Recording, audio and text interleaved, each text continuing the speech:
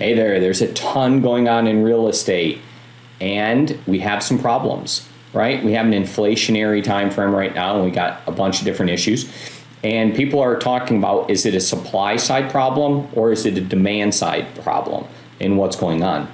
And so we're going to discuss that from a real estate perspective of what's going on and what's going on in the broader economy, right? So from an economic standpoint, if I'm to look at it, there's a supply and demand, and those two things need to be at equilibrium to have a stable price.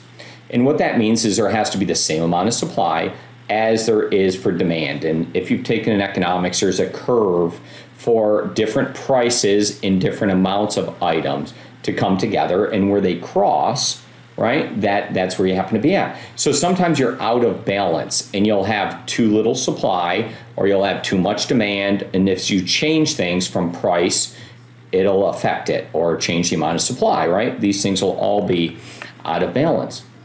But we've had a big change, and with all this reset that we've had a lot of supply side problems, and that's what I'll kind of be discussing here for you and give you some examples of it, right? Of where it became a supply side problem is, scarcity creates hysteria, okay? So if we look at it, toilet paper, if you guys all remember, there's a huge run on toilet paper.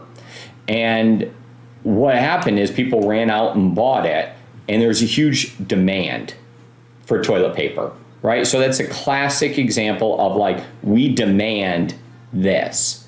And all of a sudden there's this huge run on toilet paper. And I don't know if it was rational or irrational or what went on there, but I think we all made it through and everyone had enough toilet paper, right? But that was a demand issue. What we have with supply things is our business model has changed for what's going on for the whole world economy. And people have, in the classic sense, gotten so good at what they do.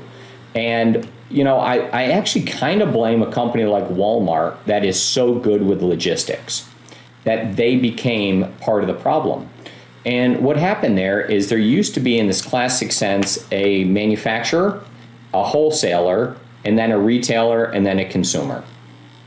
And this wholesaler in the middle would have goods that would be shipped from this wholesaler directly to them, or from the manufacturer to them. So they would hold this stuff and store it and then send it directly to the retail establishments. And they had to have supplies on hand, right? So they would have things.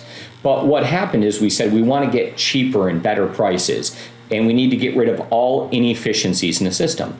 So this wholesaler was essentially eliminated and removed, or streamlined dramatically.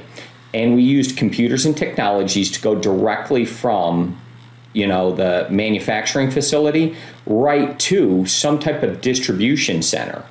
And they, in theory, want it to go in one door, sort it all out, and parse it out to the different locations, and then have it go out the next door, like right away, and not have storage of these items.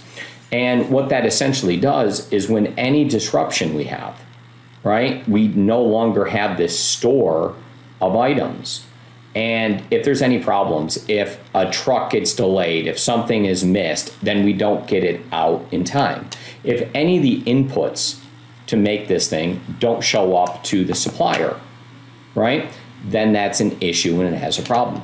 And as things start to get more expensive, people now demand them, because like, hey, to sell this, I have to have all of these inputs. There's hundreds of things that go into this. And if I lack one and I have 99 of them, I can't complete my job, or I can't complete this product to sell. I can't get a certificate of occupancy for the home. So I need to get that done. So what happens in those cases is, you now, because there's a lack of supply, you rush out to buy that one item that's missing.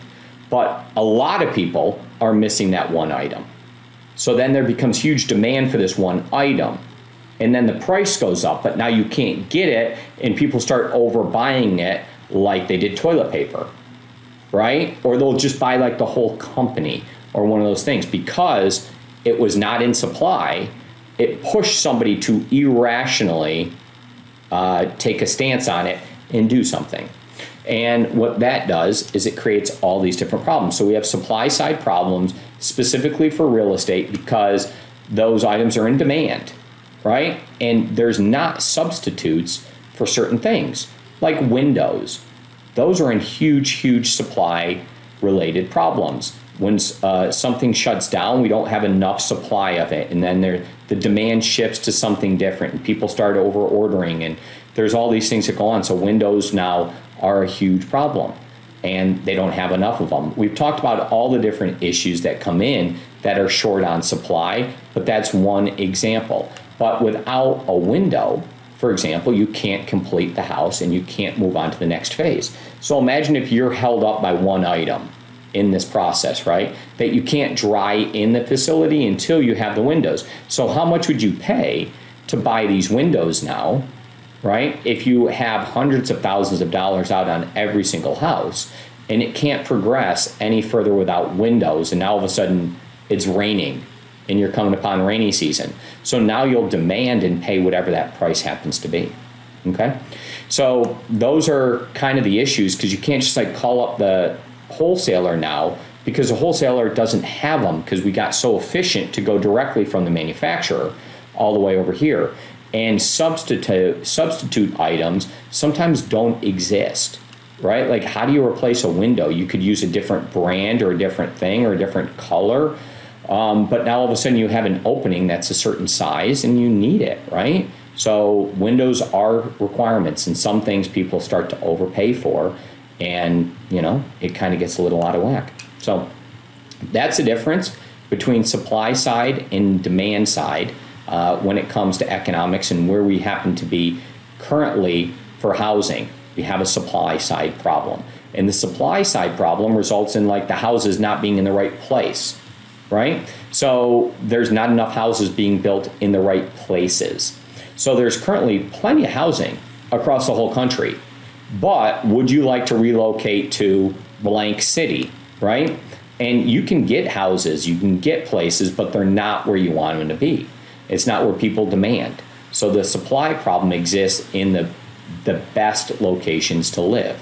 Close to the jobs, close to the good weather, close to whatever those things are, to travel, to locations, to airports, to restaurants, to grocery stores, those things, right? That's where we have a supply problem right now. So anyways, that's a little economics and a little bit about where we currently stand in the real estate market in June of 2022.